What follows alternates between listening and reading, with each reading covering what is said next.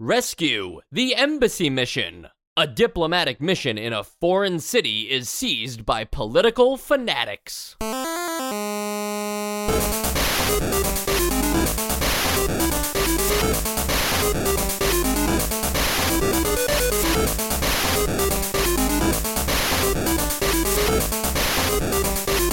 And welcome to Nostalgia, a chronological exploration of every NES game released in North America. I'm Mike. I'm Sean. And I'm Joe. What a colorful way to describe terrorists. Political fanatics. I mean, you have to be politically correct about political fanatics. Yeah, they didn't want to, piss off the terrorist audience, They still wanted to get their money. And look, I know very little about the 1980s because I wasn't born then, so I don't care to read about what happened. But I'm pretty sure that this was happening a lot in the 70s and 80s, right? Like hostage situations with like the Olympic Games in Helsinki, and that's the best I've got for you. So I'm gonna just roll with that one as an example. Sounds like you've been doing some research. Confirm? No, you know why? I know that but he's one not is a reading. I know that one for a weird reason. I was watching a Steve Prefontaine movie. He's an amazing American track runner who died way too early. And in the great movie that covered his life, as short as it was, that was like one of the things that happened was the hostage situation in Helsinki. Yeah, I mean, a lot of 80s movies would lead you to believe that this was happening a lot. I'm sure, like, it did happen a lot. I don't really know the variation from decade to decade because, one of the most famous examples of it was actually in the 70s. But I'm sure, every now and then there's some hostages that need to be taken.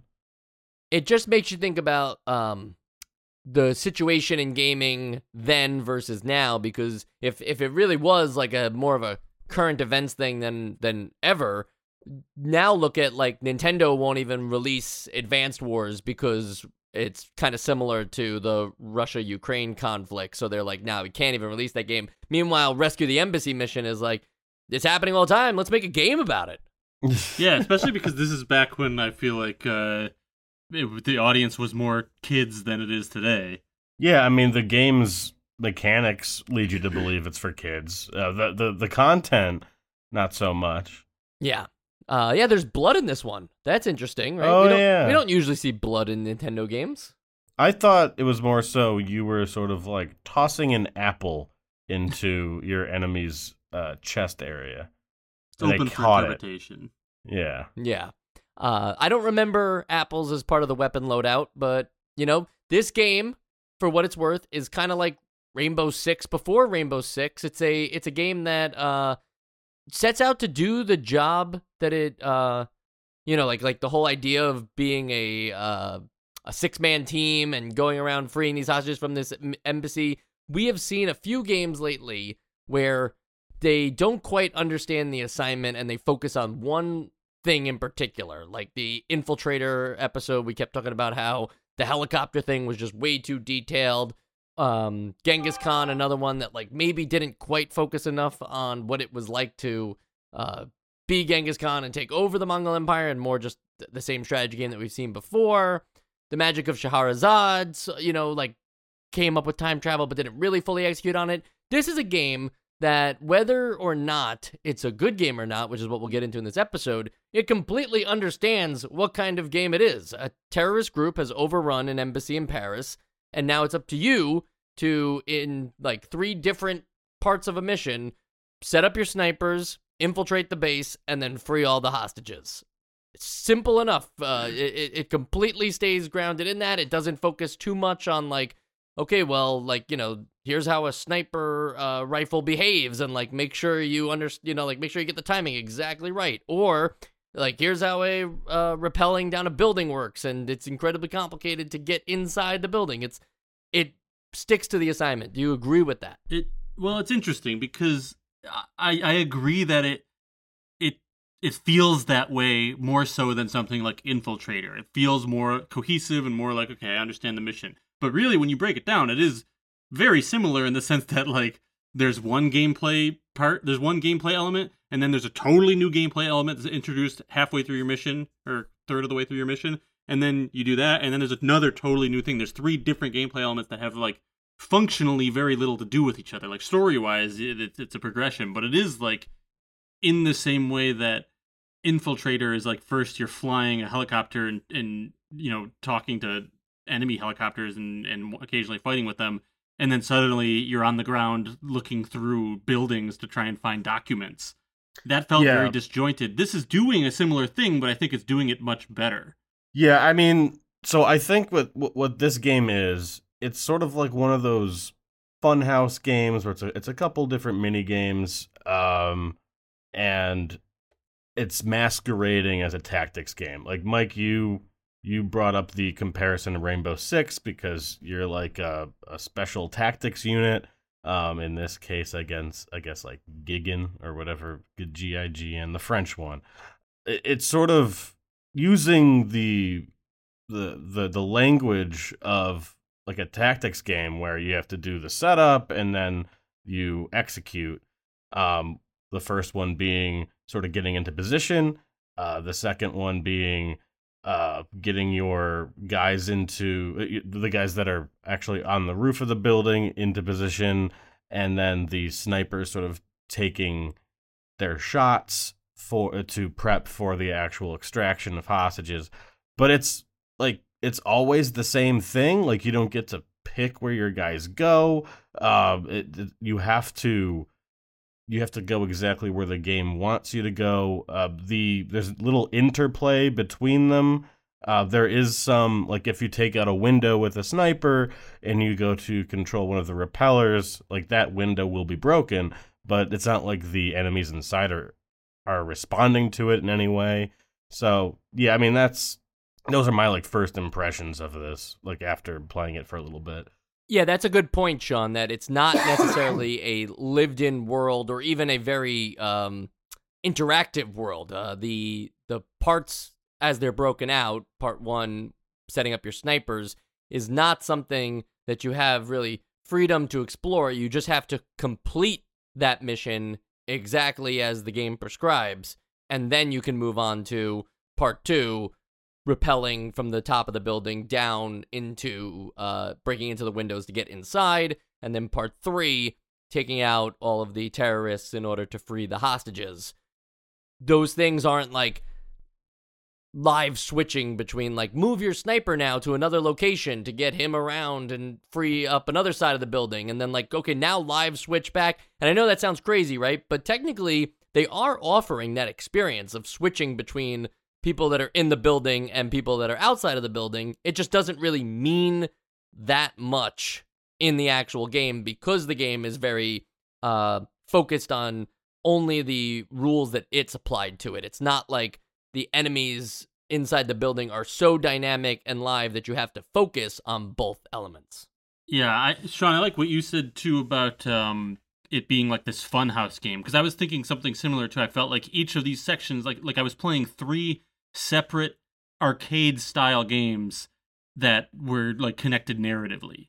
You know, it's like avoid the lights, and that's like your game, and you've got the context of like, okay, yeah, I'm trying to sneak through, you know, the enemy fire or whatever, and then you know the sniper thing is like kind of this search and hold your gun steady little game, and then the third one is kind of like a twitch reflex, like a zapperless wild gunman over and over again as you kind of go through this building. So it's like, yeah, 3 little mini games that really have no cohesion gameplay wise, but narratively that's what ties them together.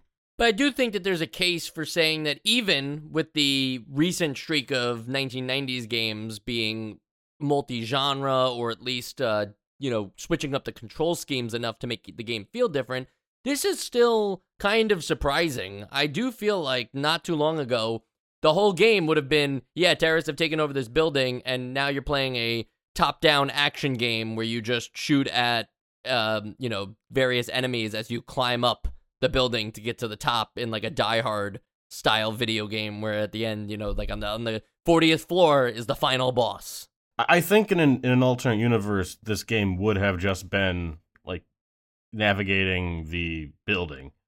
There's a lot more assets. it's probably the deepest mechanically of the 3 phases or 4 phases, however you want to say it. And I mean it there's enough here to say that the getting into position, the snipers, and the repelling are kind of like tacked onto this. Like it's not the same kind of multi-genre game that we've been seeing a lot of, because those have like 2 or 3 phases that are not fleshed out at all, whereas this has 2 or 3 phases that aren't fleshed out at all, and 1 phase that is just barely fleshed out.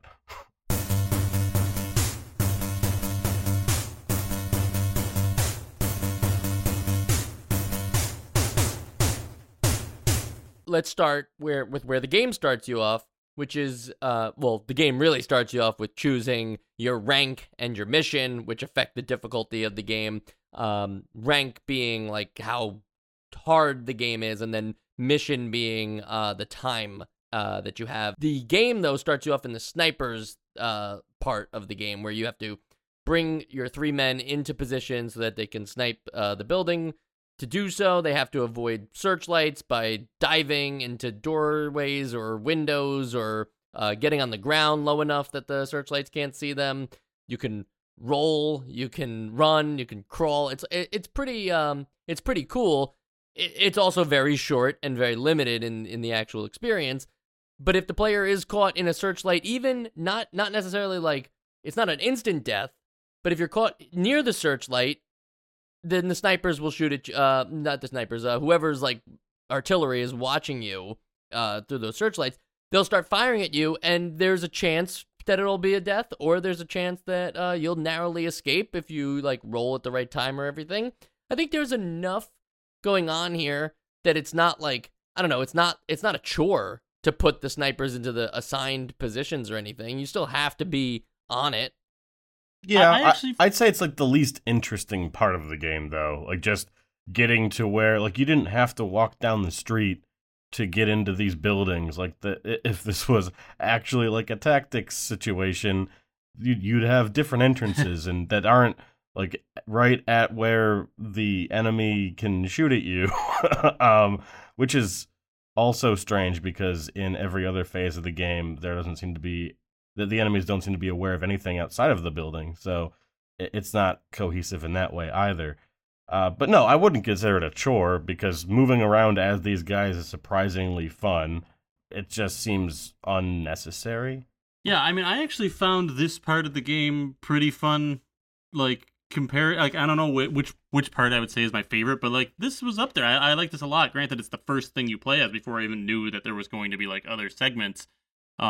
But like you said, you move in like a very fluid and like a fun way where you're diving through windows and rolling, to try and avoid the spotlights and everything. It feels good. The only thing I'll say about it is that it would get old really fast. I gotta believe. I only played so much of this game, but like, it's not difficult really. There's a couple times you might be like, okay, yeah, this light might get me or whatever. Like, kind of once you get the hang of it, or if you just decide to be super cautious. It's not difficult. I mean, the only downside to that is you're losing time, but it never felt like too much of a challenge. So I do think if I like started playing this game a lot or went through all the missions, I would be tired of it after a while. But like in small doses, I thought it was very fun.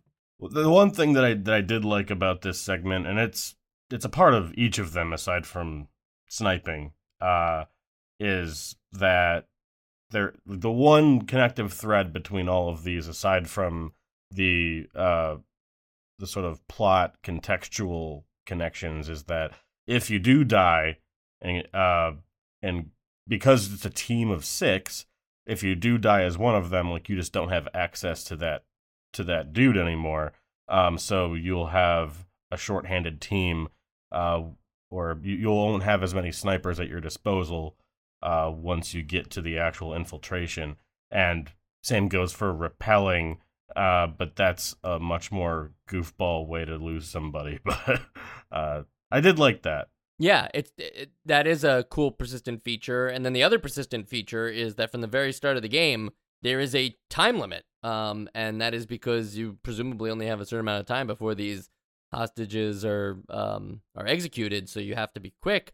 You can change that from anywhere to 20 minutes to 10 minutes. And so since the longest possible is 20 minutes, that also makes this a contender for one of the shortest NES games, right? I guess so. Like the longest the game can be is 20 minutes, but technically there's a mode to beat it in 10. I mean, I guess some arcade games could be in the running for that too, but those don't have some semblance of a story and plot, so maybe those aren't part of it. No, every time Donkey Kong falls and hits his head, he does get back up and then just steal Pauline all over again to have you go back and start from the level 1 again. That it's not like the story finished. You just are stuck in a time loop. Are you? Oh, okay. You can't beat Are Donkey there bathroom Kong. breaks? Like, No. does Donkey Kong? Okay. Just checking. There's no bathroom breaks when you're trying to save the world, Sean. That's true. Someone should put that on a poster. Let's do it. Why not All us? right. Merch.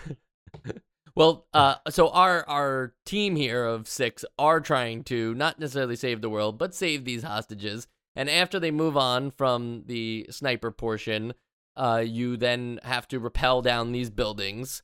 And it's funny because this was the only instance I could think of where the controls weren't as intuitive as they should have been, because I did have to go look at the manual and be like, wait, what makes these guys go? Because if you go down, you just rappel down to, to your fall and then die.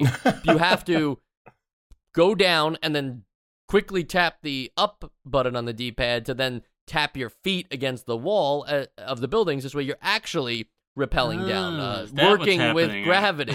Yes. Yeah. I did gather that you had to actually go down and then up, but I didn't gather that was trying to simulate the, hitting against the wall with your feet element. Yeah, I was also doing the jump down, which I think you sort of jump down if you press left or left and A or something, and that made me feel much cooler because you usually see people jumping off of walls when they rappel down, and not just slowly inching their way down. But that did take me a minute to figure out because I actually didn't look at the manual for this game at all. So I was just button mashing for a while, and I lost some guys. The guys that you lost, were they the normal named ones or the weirdly named ones? I think they're the normal ones. I think Yeah. the weirdly named ones are the snipers. No, because there's Mike, Steve, and Jumbo are the snipers, and then Ron, Okay. Dick, and Kemco are the Well, maybe infiltrators. I was mistaking Jumbo as a not normal name. Sorry, Mike. I know your nickname was Jumbo. Yes, and also I'm in this game too as Mike, so I get 2 Wait a minute. appearances. Are you guys grouping these abnormal names and normal names the way they are on screen? I feel like they're mixed up. Are you saying Ron is an abnormal name? I'm not saying that. Mike I'm said definitely not saying that. I'm definitely. Okay, I feel like not saying that. the only names that are not common that I see on here are Jumbo and Kemco. Yes, I'm in agreement. Okay, we all agree. But they're on 2 different teams. So Yeah. They are on 2 equal different distribution. No, they're the specialists. Their stats are all slightly boosted to make up for their weird names. Wait, they have stats? No, I'm joking. I'm saying that because their parents were cruel to them, they had to make up for it throughout most of their life. That's true.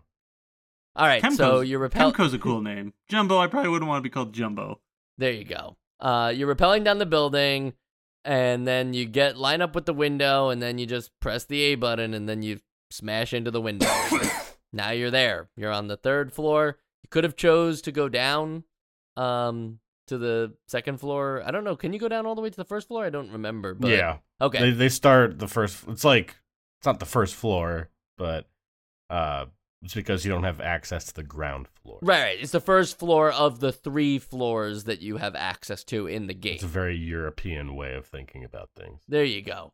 You're inside the building now, and now you are switching to a first person. Not really though, right? Yeah, I guess most of the time it's first person. Yeah, It's first person. yeah. It just looks weird sometimes in the rooms. Like when you're inside the room, then you see yourself. Do you? Yeah, right. Yeah, I guess you do. Yeah, you're over the shoulder. Yeah, it's in like the over rooms, the and then over the hallway, shoulder, you but you're just see also your gun. Yeah, your proportion Okay, is yeah. very small though. Like When it's you're in very the strange. hallway, you're just the gun. Yes, and I'm Yeah. not sure why the change for that at all, but like I guess it, they are like zoomed in more when it's just the gun, so maybe they thought in the room you had to like see more of the room, so they switched out to third person. All that to say that, if Sean didn't even notice, it's not really that jarring of a feature either. It's just changing the view mode for us rather than us controlling the camera. The one thing that you have to applaud this game for is that, yes, it is a first-person game where you have to actually, like, press the left and right buttons just to turn your body, not even, like, turn to the next rooms or anything like that. You're just turning your body. There is a map in the left-hand side of the screen that really spells out for you with a arrow which way you're facing and the entire floor plan. So this way it's very clear where people could be, where you are, and where the rooms are. I really appreciated this, and I feel like all the other first-person games that we played so far should have had this feature. Yeah, it's also a very necessary feature with the way that they will spawn these guys. Like when you're on the easier difficulties, they'll actually show on a mini-map where enemies are. But that'll also show you that the way that this game populates the map is very strange, because you'll walk into a room and it'll look empty, but you know that there's a guy in there. But you'll have to turn around entirely to realize that in that scene transition, you totally missed an enemy in the room. Because sometimes, you'll have to turn around and he'll be there. So when you're sort of combing through this place, trying to find all the enemies, you have to make sure that you did a full sweep of each room. Yeah, and as far as I can tell, if the enemy is like behind you or to your right, and you haven't turned to see him, I don't think he'll shoot you, right? I don't know. I don't think so. Like, unless I just never waited long enough, or maybe it just wasn't never played on a high enough difficulty. But like there have been times where I'm like, okay, there's definitely a guy here, and I waited a significant amount of time, and then I turned and shot him, and I was like, I guess he can't see me unless I can see him or something. Or they're just very polite. Maybe, yeah. It's like it's dishonorable to shoot someone when their back is turned. Yeah, I'm fairly certain that they do have to be on the same screen as you, that they can't just shoot you from within the same room. But that is kind of funny to think that, like, you entered a room and you were just looking straight ahead, but this guy is looking straight ahead at a wall, not the door that you entered from. Like, realistically, if they're inside this building, they should only be looking for the doors, right? Yeah. No one's coming in through the walls. What I think is really probably happening is that your character is wearing bulletproof armor all around his body except for his front. Yeah, so they can only shoot at you if you're facing them. I mean, but we also have drawn the context that we have been shooting at this building from nearby buildings, so maybe they haven't heard you shooting up the third floor, and they're still like worried about the snipers across the street. And also, it just becomes a game of quick draw when you do see them. It's just make sure you shoot really fast the second you see anybody green on your screen, because that's how you take care of enemies. If you stand too still or surprised by the enemy, you'll get shot at, and that's no good for you. So just shoot as fast as you can. There's really not much else to there's not like an aiming component necessarily, right? Not at all. And I also felt, and granted, maybe I should have played some harder difficulties. I mean, I only played like the first two difficulties. But does it ever get hard? I mean, it feels like you have like a good 2 seconds to shoot before they shoot you or something. As soon as you see them, you just press the shoot button. You have plenty of time. It's not like I'm even thinking of like Wild Gunman or what was the one where you're training for the FBI, whatever, the Zapper games, where it's like there's things that make the twitch reflexes harder. They're like, oh, don't shoot the innocent person, or like something happens faster or something happens slower. But like it felt like it was always like you see someone, now you have a couple seconds, or like at least a full second, maybe 2, to just hit the shoot button, and then you win. Yeah, well, on the harder difficulties, they get much faster. One thing I noticed, though, is that you can't ever really shoot the hostages. Maybe they start killing them if you take too long, but I don't know. Because that would make the timer kind of not fit with the story of the game. But I was never able to accidentally shoot a hostage. But I have been in situations in this game where I got shot or my guy got shot, so I'd have to use a new one. So, yeah, it does change. It implies that the hostages won't die if you shoot your gun, but they will get injured, and I'm not sure if that affects your ending or not, because there are other endings in this game. Based on, I have gotten like I did finish one of the harder difficulties with a death, and it said like, yeah, the mission's over, but wasn't the best success. Right. Okay. Got it. Yeah, because there's success conditions for like if all the hostages are safe, but one of your soldiers died. There's obviously the opposite. If all your soldiers survive, but you happen to also kill 2 hostages or injure 2 hostages, blah, blah, blah. That's not great. And then the last one is 100% success. No fatal deaths, except for the terrorists, of course. And the terrorists are green and the hostages are blue. So it's not like too complicated, I suppose, especially because it's their entire bodies. They're completely covered in either green or blue, and you're blue yourself. So it's not necessarily like the fast twitch reflexes of like Hogan's Alley, where they had the cardboard come by and you have to like, you're like, oh, I don't know which one's going to be the hostage and which one's going to be the killer. It's like you see one or the other. You either see the hostage or you see the terrorist. Yeah. And again, when you see a hostage, it's like, oh, okay, I'm glad you're here. Nothing can happen. Enjoy. Just like in real life. Yep. And so that's pretty much the game. Like I said, you can change the difficulty or change the amount of time, but unless all 6 of your guys die or you run out of time, you will either win or lose the game based on those conditions. I don't think you can like win the game. Like as soon as all 3 of your soldiers die, that's like it. You can't really do much from the sniping POV, correct?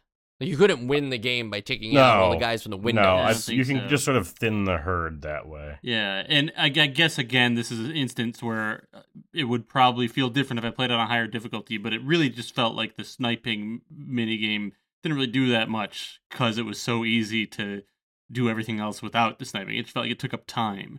I mean, I could only ever find one guy in those windows anyways, so I shot that guy, and then I looked forever, couldn't find them. It's like, I'm just going to move on. I think you might have been dealing, though, Joe, just with the difficulty there are less enemies, so I think that you would have seen more in the windows, potentially, if you're playing on a higher difficulty. That makes sense. On the sequels and spin-off side, this game has a story behind it, but not necessarily an interesting one. It's just a bunch of name changes. So this game came out in arcades as Hostages, then came out on computers as Hostage Rescue Mission, and then was changed for the NES, just the NES, keep in mind, to Rescue the Embassy Mission.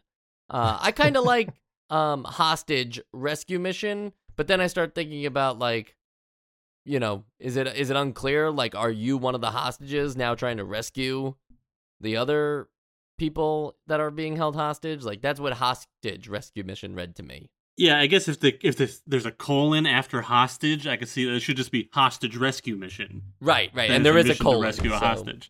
I like that it just gets more and more specific as the changes are made. Yes. One thing that I wanted to note just about the developer is I thought it was funny that, like, not funny, but interesting that we got, like, an Infogrames game. Because I only know them as, like, they're the ones that made Alone in the Dark, which sort of was the grandfather of all 3D survival horror games. And, like, really nothing else of note. That they were always kind of like a middle-of-the-road developer. But French, which I guess explains like the Paris angle here. Yep. I just wanted to note that, which is it just tickled me, I guess. Yeah, I'd never played Alone in the Dark, but and I didn't know that they were responsible for it. But I know that logo. It's like a weird. First off, the loop-de-loops. Yeah, the loop-de-loops. But Infogrames or Grames, right? I don't know how to pronounce it. It's French. Infogrames. I don't know. That just like always looked as a strictly American kid, it always looked like a spelling mistake for info games. The R just felt like it shouldn't have been there. But what about, I wasn't worldly back then. So that's my experience with thinking about that developer. They would make a sequel called Alcatraz, but it was mostly a sequel to the Arcade Hostages game. So I'm not sure like how much was changed or whatever, but it only ever came out on computers like the Amiga and DOS systems and stuff like that. So would you play Alcatraz? Would you like to see what they update? Yeah, let's do it. Sure. Let's just do it. Let's just start an Amiga podcast. I heard there's only like 3,000 games for the Amiga, so we can get started right away. It says, the plot, Alcatraz Island, once home to America's most undesirable criminals, lies empty and abandoned. Since its closure, it was used as a tourist destination. Now, it is used by the notorious criminal Miguel Tardiez. To use as the center of his distribution network for his drug and gun running and money laundering. How many things is he doing? He's doing a distribution network, a drug ring, a gun ring, and money laundering. So, learning that Tardiez is on American soil, the U.S. Navy SEALs dispatch their best operatives, Bird and Fist. Their mission to covertly breach the disused prison, destroy the drug and weapons caches, and apprehend Tardiez. I like it better just as, like, oh, there's somebody at the embassy, make it stop. Yeah, this feels much more involved. It doesn't even I guess I must play similarly, but it feels like it has a lot more going on and probably has, like, individual levels and stuff like that. Who could say? The only play is the two guys? Whatever. Yeah, exactly. We were playing as 6 in this one. That's a D-make, in my opinion. And we have to give our opinion on one more thing, guys, and that is whether Rescue, the embassy mission, is on the essential games list. I still think that there's a lot of neat stuff going on in this game. It is a fast game. It is something you could experience no matter what, so it is kind of just worth checking out.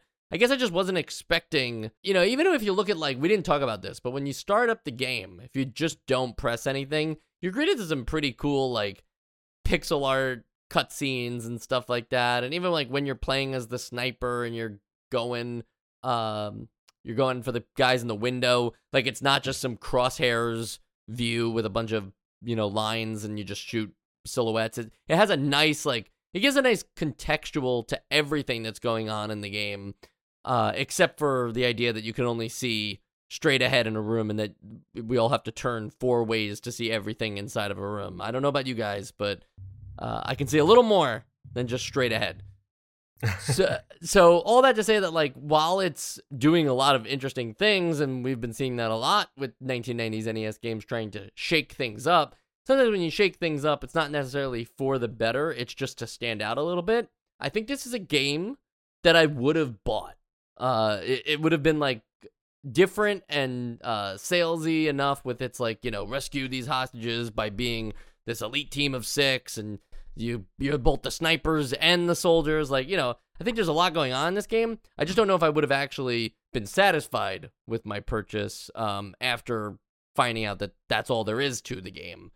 So for that reason, it's not on the essential games list, but I wouldn't say that it's a lot of fun for the small amount of time that it is. So in today's day where you're just, like, downloading mobile games all the time and playing NES games on emulators, you'd be fooling yourself if you didn't think it was worth checking out just because it's such a short experience to understand.